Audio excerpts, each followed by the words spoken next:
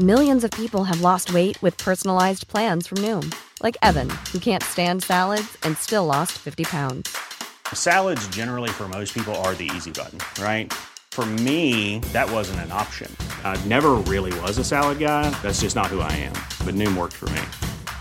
Get your personalized plan today at Noom.com. Real Noom user compensated to provide their story. In 4 weeks, the typical Noom user can expect to lose 1 to 2 pounds per week. Individual results may vary. Hey, I'm Ryan Reynolds. Recently, I asked Mint Mobile's legal team if big wireless companies are allowed to raise prices due to inflation. They said yes. And then when I asked if raising prices technically violates those onerous 2-year contracts, they said, "What the f*** are you talking about, you insane Hollywood ass?" So to recap, we're cutting the price of Mint Unlimited from $30 a month to just $15 a month. Give it a try at mintmobile.com/switch. $45 up front for 3 months plus taxes and fees. Promo rate for new customers for limited time. Unlimited more than 40 gigabytes per month. Slows full terms at mintmobile.com.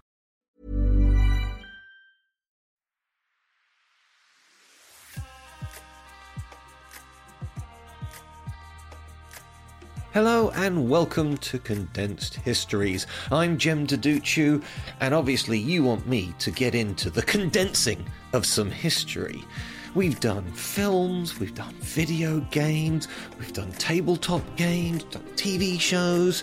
So what's it this time round, Jem, I hear you asking? Well, today I'm going to be condensing the history in a movie that's all about history. It's called The Dig, starring Ralph Fiennes and also Carey Mulligan. I probably mangled her name just then. But the point is, it's about something that I haven't really talked about so far, but is actually the thing I love the most about archaeology, and if you like, is the rallying cry of why I got into it in the first place. So, let's sort of give you the background then. The Dig is one of these movies that was filmed independently of Netflix, but then was bought by Netflix because, let's face it, it's 2021 and cinemas are shut, at least in the UK, and this is a very, very English movie. That must be pointed out. And so it made sense that it's going to end up on Netflix. And well done to Netflix, because they are determined in this pandemic. Obviously, they kind of have a captive audience, but at the same time, they're pumping out the new material. And if you compare it to something like Disney Plus, it's like a movie a week, or a TV series a week, or a documentary series a week, versus, we got WandaVision now on Disney Plus. So... one episode a week. Anyway, I'm enjoying that, but that's a different story. So what is The Dig about? Well, it's something that I knew about 30 years ago. It's the story of the excavation of Sutton Hoo. And it was happening, coincidentally, in the summer of 1939. And even as a teenager, I was sitting there thinking, this should be made a movie. You can see the parallels between this sort of piece of archaeology happening in the background of great conflict. And, I mean, it only took the world 30 years to get onto it. And it's actually based on a book. But the reality is, we're talking about real history, real archaeology at a time of genuinely World War II was literally about to break out. I want to sort of talk a little bit about some of the weird quirks of this, because if we go to Carey Mulligan, I really rate her as an actress. I first noticed her in one of the best ever episodes of Doctor Who called Blink, which is the first one that showed the weeping angels. Your life could depend on this. Don't blink. Don't even blink. Blink and you're dead. They are fast, faster than you could believe. Don't turn your back. Don't look away, and don't blink. Wow, that's a great episode. I really recommend you check that out. And I paid attention to her career. She is excellent as a whole. However, she's playing a real person. The person who owned the area which had these mounds, where one of them had the Sutton Hoo find on it, was her own personal territory. And her name was Edith Pretty. That's the name of the real woman. And the one thing I want to sort of say, why did they go for Carey? I don't know. Is because Edith Pretty at the time of the excavation was in her mid-50s. She is in her mid-30s. She's clearly a younger woman. Apparently Nicole Kidman was up for the role, because Nicole Kidman's up for every role at the moment, but she was too busy doing something else. So, whereas I like her, I would say she's kind of miscast, because she's clearly quite a lot younger than she needs to be. Then we've got Ralph Fiennes playing Basil Brown.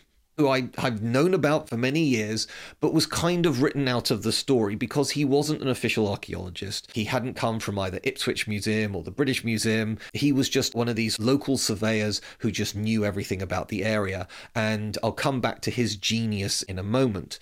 But what I want to say is you sometimes get these weird little quirks. Like Ralph Fiennes has had an incredibly varied career. He was in an amazing sci-fi movie called Stranger Days. Everybody's kind of forgotten about that one, but that's a really great film. But he's kind of made his little niche in this sort of the 1930s. Why do I say that? Well, that's when The Dig's based. But we've also got him, perhaps the thing that most people remember him from is Schindler's List, when he was playing that evil camp commandant. A remarkable role where he showed so many different layers to this man. He could have just been stomping around being a cackling evil caricature, but he brought some, I'm going to be careful with this word, but some humanity, some depth to this man, which made him even more loathsome. A remarkable performance, which he lost the Best Supporting Actor Oscar to Tommy Lee Jones in The Fugitive. Now, I like The Fugitive, and I think Tommy Lee Jones is great in it, but no way is that role better than what Ralph Fiennes was doing in Schindler's List. Sorry.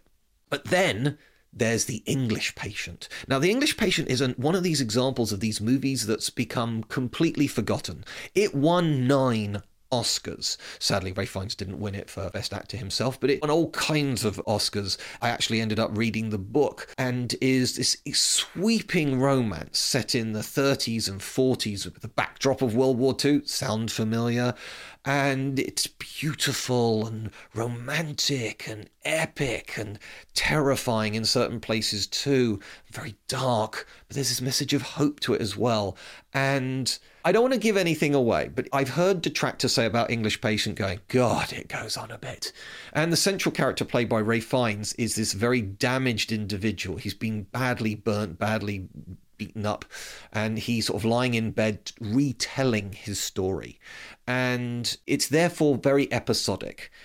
And I've heard some people say, oh, it does not go on a bit. But if you're the sort of person who can sit through Lawrence of Arabia or any other sort of like David Lean movies, it's like that. So if you're looking for fast-paced, action-packed, edit, cut, it ain't that kind of film. But if you just want to lose yourself for an entire afternoon, The English Patient. And I sat there. You can start talking about toxic masculinity all you want. I went to see that film 3 times in the cinema, and I managed to hold it together. But the day it got released on home release, like DVD, video, I bought a copy, went home, and I just blubbed all the way through it. I just let it all out.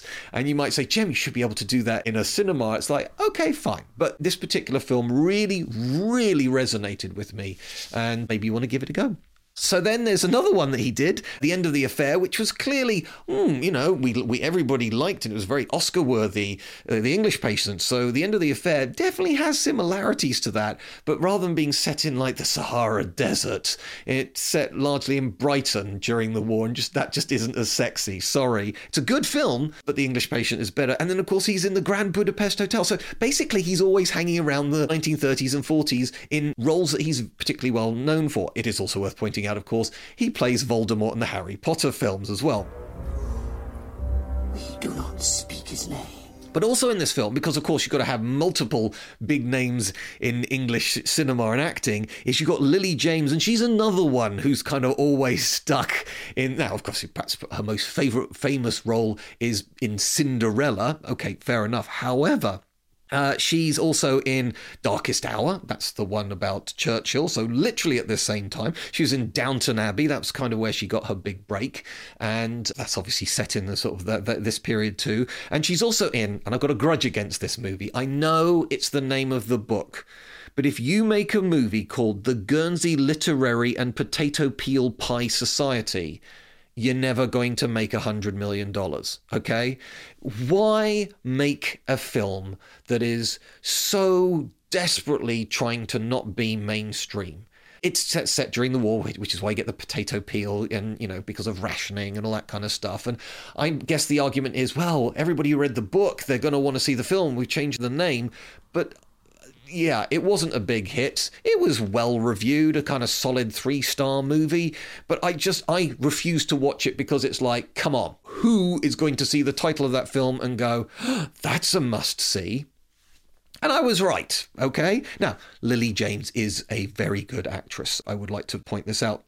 So, we've got all these great actors in it, and there are others as well. There's Ben Chaplin, and Ben Chaplin is married to Lily James, and it is largely the retelling of the complete surprise find of the Sutton Hoo, which, look, obviously, you know I'm going to get into all the good stuff, all the history stuff in a bit, but first of all, I want to talk about the movie. It's directed by Simon Stone, who hasn't directed many things before this, but oh my God, he makes this beautiful. Seeing this could largely be people with their sleeves rolled up in a trench digging away, he uses so much sky and the camera really moves around that you can tell that this man has not spent his entire career in theatre, which some British directors did, and therefore they're very static. The camera moves. It is gorgeous. If this doesn't get nominated for a bunch of awards, particularly the BAFTAs, I mean, this has got BAFTA written all over it, maybe some nods in the Oscars. I'm not saying it's going to necessarily win everything, but I would be surprised if it doesn't get at least some nods. Ralph Fiennes, playing Basil Brown, just does it wonderfully. And I've seen a couple of interviews, and clearly he really enjoyed this. And I happen to know as a fact that when Ralph Fiennes was at school, he actually helped set up an archaeology society at school. So he clearly has a love for this stuff going way back, as it were. So that's the basic outline. Would you want to watch it? Don't know how much you like archaeology. I would say that to make it a bit more mainstream, to make it a little bit more palatable, they've got a fictional character and a fictional romance going on in this, and I think that that's distracting a little bit from the main thing. So just to explain, we've got this other character who's a relative, I think he's a nephew or a cousin to Edith Pretty, the main woman, and his name's Rory Lomax, and he's completely made up, okay? But he's very pretty, and he's blonde, and meanwhile, Lily James, she has an unhappy marriage with Ben Chaplin, who may or may not be gay. Now, the characters, the Pigots, who are Lily James and Ben Chaplin, they're a real couple that were genuinely at this dig. And their marriage lasted for 20 years, well after the dig. So, yeah, I think it's a little sort of duplicitous to sort of imply that their marriage was in tatters and, you know, he was gay and she ended up having a sort of steamy affair with Rory Lomax, a fictional character. And there's also, I don't want to get too much into it, but there's some other scenes where it's like, okay, you're adding drama here. And I get that if we're fundamentally talking about people in a slit trench digging, that might not be enough drama for the average person. But they do such a good job with the archaeology. And I would argue that, okay, if you're going to strip out this stuff, what are you going to put in instead, Jem? You know, we still need to make a movie. So let's say all this stuff adds up to 15 minutes of the film. Well, I'm going to show you where they could have done 15 minutes where it would have been interesting and still absolutely relevant to Sutton Hoo, and it wouldn't have lost anything. It is weird when sometimes people decide to do a very standard bit of drama in something that's genuinely historically accurate and interesting. A great example of that is Alec Baldwin, who has had a sketchy career in terms of sort of good films and bad films, etc. He did an amazing mini-series about the Nuremberg trials, not the rallies, the trials of all the Nazi war criminals, obviously highlighting the Holocaust as well. And for some reason, they decided to put in that a romance again about the will he, won't he with the woman. And I was sitting there watching it going, really? If you're a screenwriter and you can't find enough drama in the Nuremberg trials at the end of World War II, factoring in some of the greatest crimes of human history, then you're a bad screenwriter. That's not on the events. That's on you not being able to wring out enough drama of this incredibly dramatic moment in history. Now, I appreciate Sutton Hoo isn't quite the same, but when you've got this thing that later on reveals so much about where we get the word England from and England's past and roots at the same time that England is going to war against this sort of enemy invasion or potential invasion, just like it was in the early Anglo-Saxon era. There is so much drama you could have put there. And indeed, if you don't know, the Sutton Hoo burial, and I'm going to come on to why you shouldn't call it a burial at the end, but Sutton Hoo is basically the site of some amazing Anglo-Saxon finds. The greatest finds ever from the Anglo-Saxon era, and it's from a particularly early part of the Anglo-Saxon era, which highlights the fact that these people weren't barbarians. There was a huge amount of skill. They were part of an international trading platform and network. It was something that woke everybody up. And indeed, they make this point in the movie that, you know, the Dark Ages aren't as dark now. And indeed, during the Victorian era, the term Dark Ages became to be referred to this period.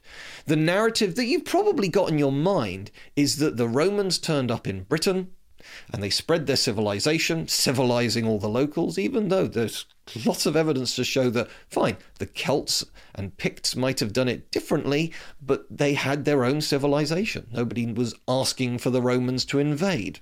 If you like, the bias we have, the blind side we have for the Romans, is that they turned up, they did all these good things like the hypercourse systems and gladiatorial games and things like that. All right, but apart from the sanitation, the medicine, education, wine, public order, irrigation, roads, a fresh water system and public health, what have the Romans ever done for us? And then, round about 400 AD, because we're all being attacked by these damn Germanic groups like the Angles, Jutes and Saxons, okay, so then the Romans leave Britain and switch the lights off. And then nothing really happens for like 500 years apart from bloodshed, murder, and King Alfred. And that's so not true. And if you like, the starting point of rehabilitating this era starts with Sutton Hoo. Why is it called that for starters? Because that's the name of the area. We've got some really weird names of different places throughout the British Isles, okay? Life is full of awesome what-ifs, and some not so much, like unexpected medical costs. That's why United Healthcare provides Health Protector Guard fixed indemnity insurance plans to supplement your primary plan and help manage out-of-pocket costs. Learn more at UH1.com. Millions of people have lost weight with personalized plans from Noom. Like Evan, who can't stand salads and still lost 50 pounds. Salads generally for most people are the easy button, right? For me, that wasn't an option. I never really was a salad guy. That's just not who I am. But Noom worked for me. Get your personalized plan today at Noom.com.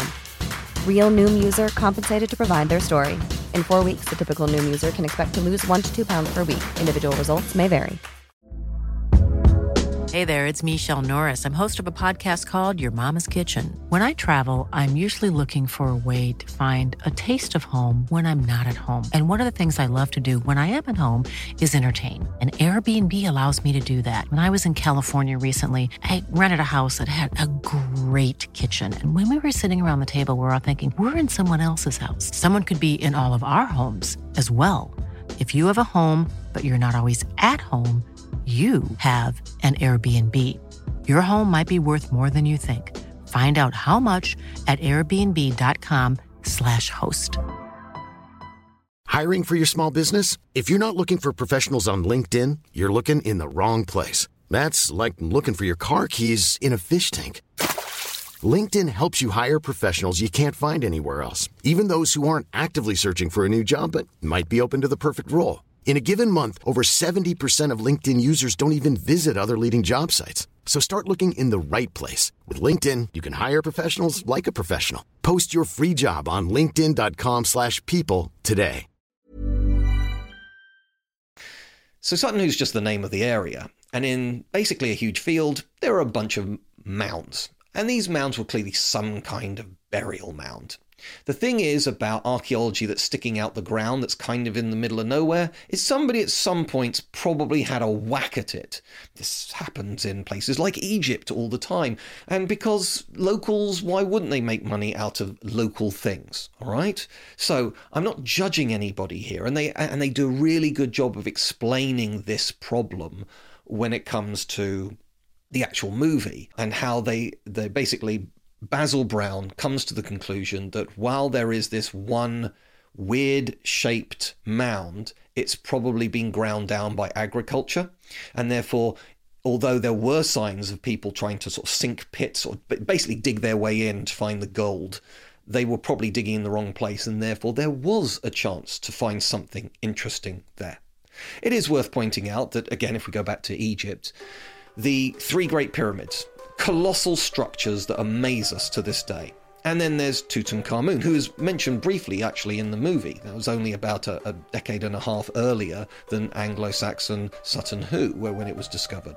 The point is that those three great pyramids were for mighty pharaohs, whereas when it came to Tutankhamun, he was a boy king, he was nobody in the big list of dynastic pharaohs throughout ancient Egyptian history, and yet we're amazed by his finds. They were preserved because basically everyone forgot about him, the front caved in on itself, nobody knew there was a tomb there, and that's what saved it for modern generations to admire. So if he's a minor player, imagine what was originally put in the actual Great Pyramids. But there's nothing there. It's all been stripped out. And all the little clever little tricks and traps and so on and so forth to stop grave robbers, tomb diggers, etc., well, they didn't work because there ain't anything there anymore apart from the structures. So yeah, this is something that's a problem throughout history, throughout the world. So what they do is they start digging. And the real genius of Basil Brand, I've heard some people complain about a thing that's not in the film, and I'll come to that in a bit, but the genius of Basil Brand is as he was going down, his skill, which shows that yes, he may not have been actually an archaeologist with a PhD, but he recognized that in the very sandy soil, it was not going to preserve wood. And he noticed that there were these highly corroded iron rivets and this discoloration of sand. And so he made a correct guess that this was where wood had been centuries ago, that's rotted away. And so he very carefully, along with the rest of the crew, and eventually the British Museum did indeed get involved, is they basically swept away all the dirt, leaving the dirt, the soil that was discolored. And what they realized, and it matched perfectly with the iron rivets, they realized they were standing in this huge early Anglo-Saxon longship. What do I mean by an early Anglo-Saxon longship? A Viking longship. Basically, the Vikings and the Anglo-Saxons all come from the same culture. You might have heard of Odin, the great god, Norse god of the Vikings, okay? Yes. Well, he was called Woden. Basically the same name, same abilities, same spirit by the early Anglo-Saxons. And so when people turn around and say, they didn't show all the treasures, but they say in the movie, and I absolutely agree with this, they show the main treasure, which is this ship. Because this ship predates those Viking longships by centuries and shows you that the technology had existed for centuries earlier than we initially thought. The thing that people are kind of upset about, and this is where it comes back to Little Old Gem and why I'm so interested in it, is it doesn't show the helmet. Now, the Anglo-Saxon Sutton Hoo helmet is the symbol of Sutton Hoo. It's one of the most famous things in the British Museum, and they got a lot of famous things there. And the thing is this. My mother told me when I was in my teenage years, she said, I know you've always loved Sutton Hoo and you've always loved history. And I went, well, how do you know that? And she goes, because Jem, every time there was a school trip to the British Museum, no matter how many things there were there, you would always come back with a little jigsaw of the Sutton Hoo helmet, or a little rubber with the Sutton Hoo helmet on it, or a little postcard with a Sutton Hoo helmet on it. You just loved that thing. And I still do. Every time I go to the British Museum, I always pay my respects. And the thing I love about it is the fact that the original has been very carefully reconstructed and put on clay. So this is why it's not in the movie, because they hadn't reconstructed it yet. Indeed, the first time the Anglo-Saxon treasures from Sutton Hoo were put on display was well after the war. During the war, as they say in the movie, it was actually sort of tucked away in the London Underground, along with lots of other artifacts to protect it from bombing. Although I would have argued perhaps they should have kept it there in Sutton Hoo, because that was a target unlikely to have been attacked. Regardless, the point is that it took a long time before the helmet was built, so no, it would be weird for them to have gone, here's the helmet, because it was just in tiny little bits. But the fact that they chose to set the corroded metal and the jewels of the Sutton Hoo helmet. Please, if you don't know what I'm talking about, Sutton, S-U-T-T-O-N, Hoo, H-O-O, Sutton Hoo, type in Sutton Hoo helmet, have a look at it. Because the original It just looks like it's been pulled out of the soil. Now, like I say, that's a trick. It's a choice that they made to sort of set it on clay. But it does look kind of dirty. It looks old. And while there is an amazing reproduction that shows what it looks like as it would have been put in, and all this bright silver and gold, and it looks spectacular, I don't like it as much because it looks brand new. Now, of course, nobody wants things to look old. It was never put in there to be old. It's because we dug it out about 1,500 years later. The point is, it's a symbol to me of what archaeology is. And because it's a helmet with a mask on the front, staring into those eyes, to me, is like staring into history itself. Now, I'm aware that I've mentioned the word Anglo-Saxon multiple times, and I've been taken to task even. There's been a debate online between historians because Anglo-Saxon is one of these terms that's been hijacked by some very unsavory characters. And basically, the Anglo-Saxons were white, they were Germanic, and therefore I think you can work out what sort of groups might want to say, well, look how great they were, and therefore Anglo-Saxon is being used to mean white supremacy. Now, that is not what I mean, and that's not what the Anglo-Saxons were about either. Yes, they were brave warriors, but it wasn't a race thing. It was a plunder thing. It was an honor thing. So, yes, I'm aware that that's sort of slightly problematic, but to those people saying, well, we should use early medieval, that's not a period, okay? This era is so different to what happened after 1066 as to you need to call it something else. Don't call it the Dark Ages. That's just Victorians going, ugh, it was awful after the Romans, so that's irrelevant. So we haven't got anything better than Anglo-Saxon, which is a term they use themselves, admittedly later on, okay? The great interesting thing, and this is where we could fill in the other 15 minutes, and also why you should not call it the Anglo-Saxon Sutton Hoo burial, is because of all the grave goods. They found Merovingian coins. These are sort of post-Roman from continent coins. And they found as many coins as there were positions for rowers on the ship. So was this payment to be rowed into the afterlife? Who knows? This is the guess. We can tell you what's there, but we can't tell you why it's there necessarily. There was heavily corroded, and indeed you do see this in the actual movie. And for the record, at some point, you start seeing them digging up moss and then putting the finds on moss. And if you're sitting there going, why is that? I did actually have to look into it myself. I had a hunch and I was right.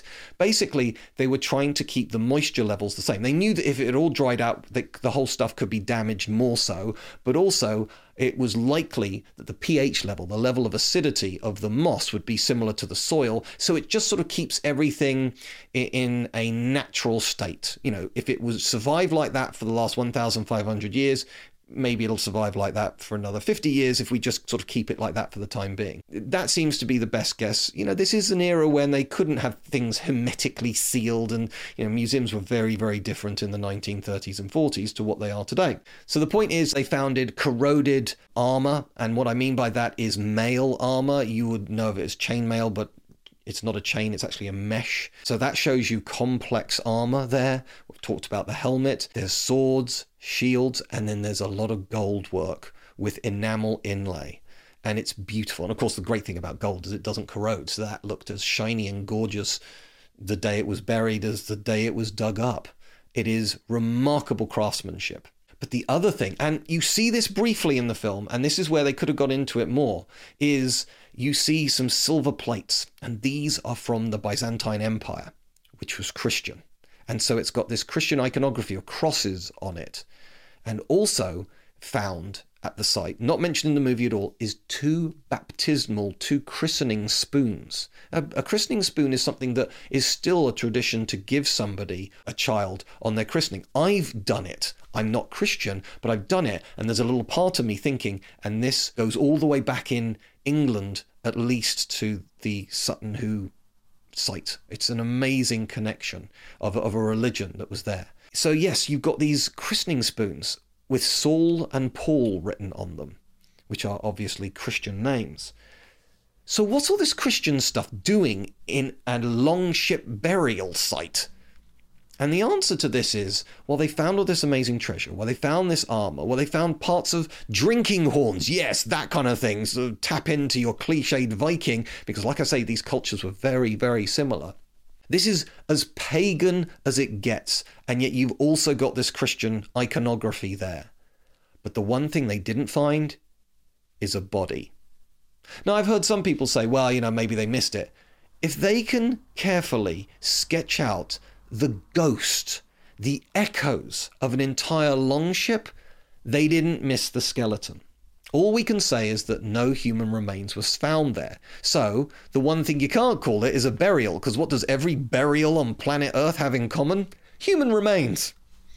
So the best guess on this is that maybe, and we've been able to do all the dating, and this comes back to the 500s AD.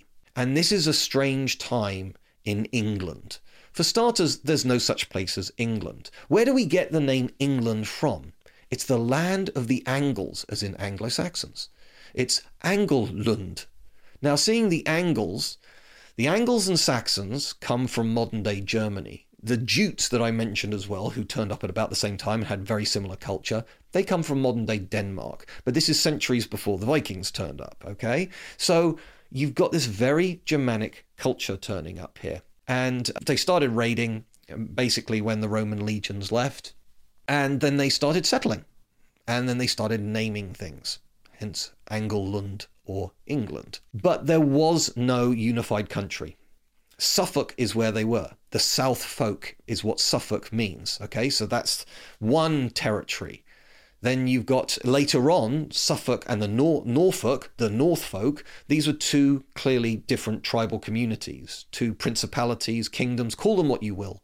But they eventually amalgamated into the Anglo-Saxon kingdom of East Anglia, the East Angles, okay, as opposed to Wessex, which is where the West Saxons come from, and Essex, East Saxons. You can start seeing how these names are absolutely linked to their cultural identity. But at the time of the Sutton Hoo burial, there was no place called England. There were just all these different territories. But what we do know is occasionally one warrior chieftain would beat all the other ones, or at least all the ones in the local vicinity, into submission. And they were called a Bretwalda, like an overlord, if you like. And there was a Bretwalda of this time called Ragnald or Ragvald. Again, we get slightly different names. And that's all we can say about it. Is this the burial site of the Bretwalda Ragnald? Maybe. Maybe. But we don't know. His name isn't mentioned anywhere. But also, the thing is this, it's also the time when Christianity was beginning to make a comeback in England. Now, I'm carefully to phrase that. There was still English Christians here, and there was a very healthy community in Ireland, for example. And indeed, when the missions from Rome to send Christian missionaries out to England, when they arrived, they found modest churches and some Christians, but clearly the pagans had, if you like, won. But this is the period where Christianity is trying to make a comeback. So the best guess about this site is this. That this great leader, whoever they were, and why do we think they're a great leader? Because we haven't found any other ship burials in England. To have something this amazing with the gold clasps and all the other stuff that they were buried in, they had to have been a big deal. This was not some guy called Barry, who was a peasant who fell over and got quickly buried. This person was high status, and therefore, if they've got the most stuff we've ever seen in an Anglo-Saxon grave, they're probably the most important person of their time, and that's why we link it back to Ragnald. With that in mind, he might well have wanted to be buried in the traditional Anglo-Saxon way, i.e. the pagan stuff. And if you look at Beowulf, which was actually written a little bit later, but only a little bit later than this, and it's actually set in Scandinavia rather than England, but it's the first piece of literature written in Anglo-Saxon English. That also has Christians in it. Now, there's very much a pagan bias. The Christians are in it, but if you like, the Christians are suspicious.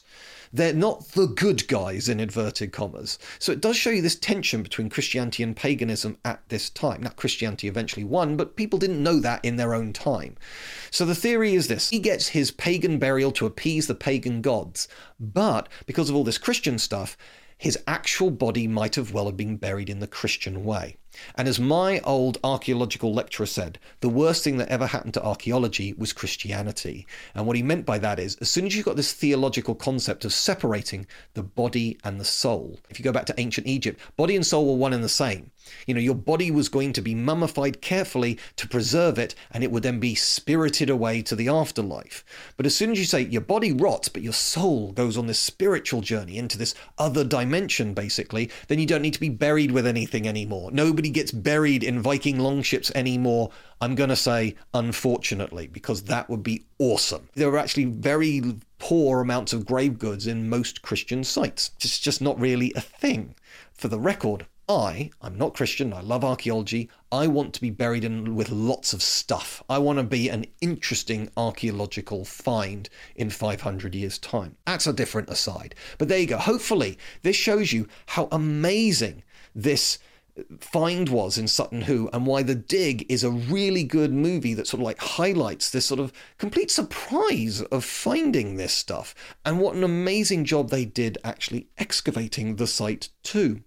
Now, the other thing I said, there could be a clever comparison. They were never going to go down this road in this particular movie, but in my mind, if I was going to make it, I would do these echoes. Like I said, the Anglo-Saxons were Germanic, and they were warriors, and this was a time of violence and conquest, and it was being dug up at exactly the same scenario going on. So maybe a little bit of a flashback or a brief echo of an Anglo-Saxon warrior bedecked in all the stuff of Sutton Hoo, just looking down like a ghost or a spirit in the sky. And if you're sitting there going, that's rubbish, maybe that's why I'm not writing movies, okay? But you can see that there could have been. And how would I have filled that 15 minutes? I think with this discussion, this very interesting discussion of Christianity versus paganism, which was clear even when they were digging this stuff up. Where's the body?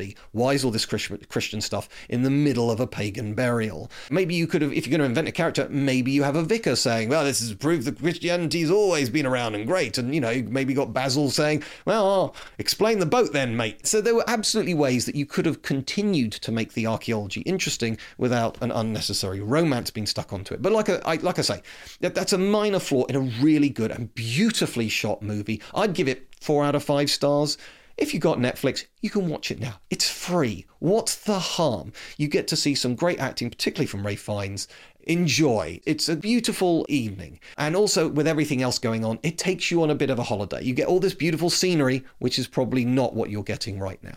As always, I'm just going to quickly say, please, you can always talk to me. I'd love to get your thoughts. I've had people reach out to me. I'm at Jem Deduccio on Twitter. I'd love to get your thoughts. Have I convinced you to watch the movie, for example?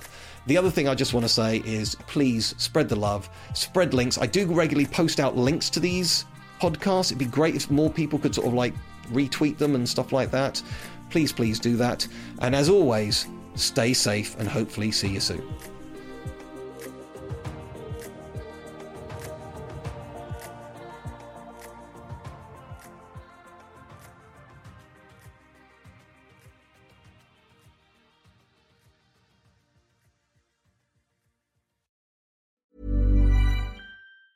Mom deserves the best, and there's no better place to shop for Mother's Day than Whole Foods Market. They're your destination for unbeatable savings, from premium gifts to show-stopping flowers and irresistible desserts. Start by saving 33% with Prime on all body care and candles. Then get a 15-stem bunch of tulips for just $9.99 each with Prime. Round out Mom's menu with festive rosé, irresistible berry chantilly cake, and more special treats. Come celebrate Mother's Day at Whole Foods Market. Hey, it's Paige DeSorbo from Giggly Squad. High quality fashion without the price tag. Say hello to Quince. I'm snagging high-end essentials like cozy cashmere sweaters, sleek leather jackets, fine jewelry, and so much more. With Quince being 50 to 80% less than similar brands. And they partner with factories that prioritize safe, ethical, and responsible manufacturing. I love that. Luxury quality within reach. Go to quince.com/style to get free shipping and 365-day returns on your next order. Quince.com/style. When you make decisions for your company, you look for the no-brainers. And if you have a lot of mailing to do, Stamps.com is the ultimate no-brainer. It streamlines your processes to make your business more efficient, which makes you less busy. Mail checks, invoices, legal documents, and everything you need to keep your business running with Stamps.com.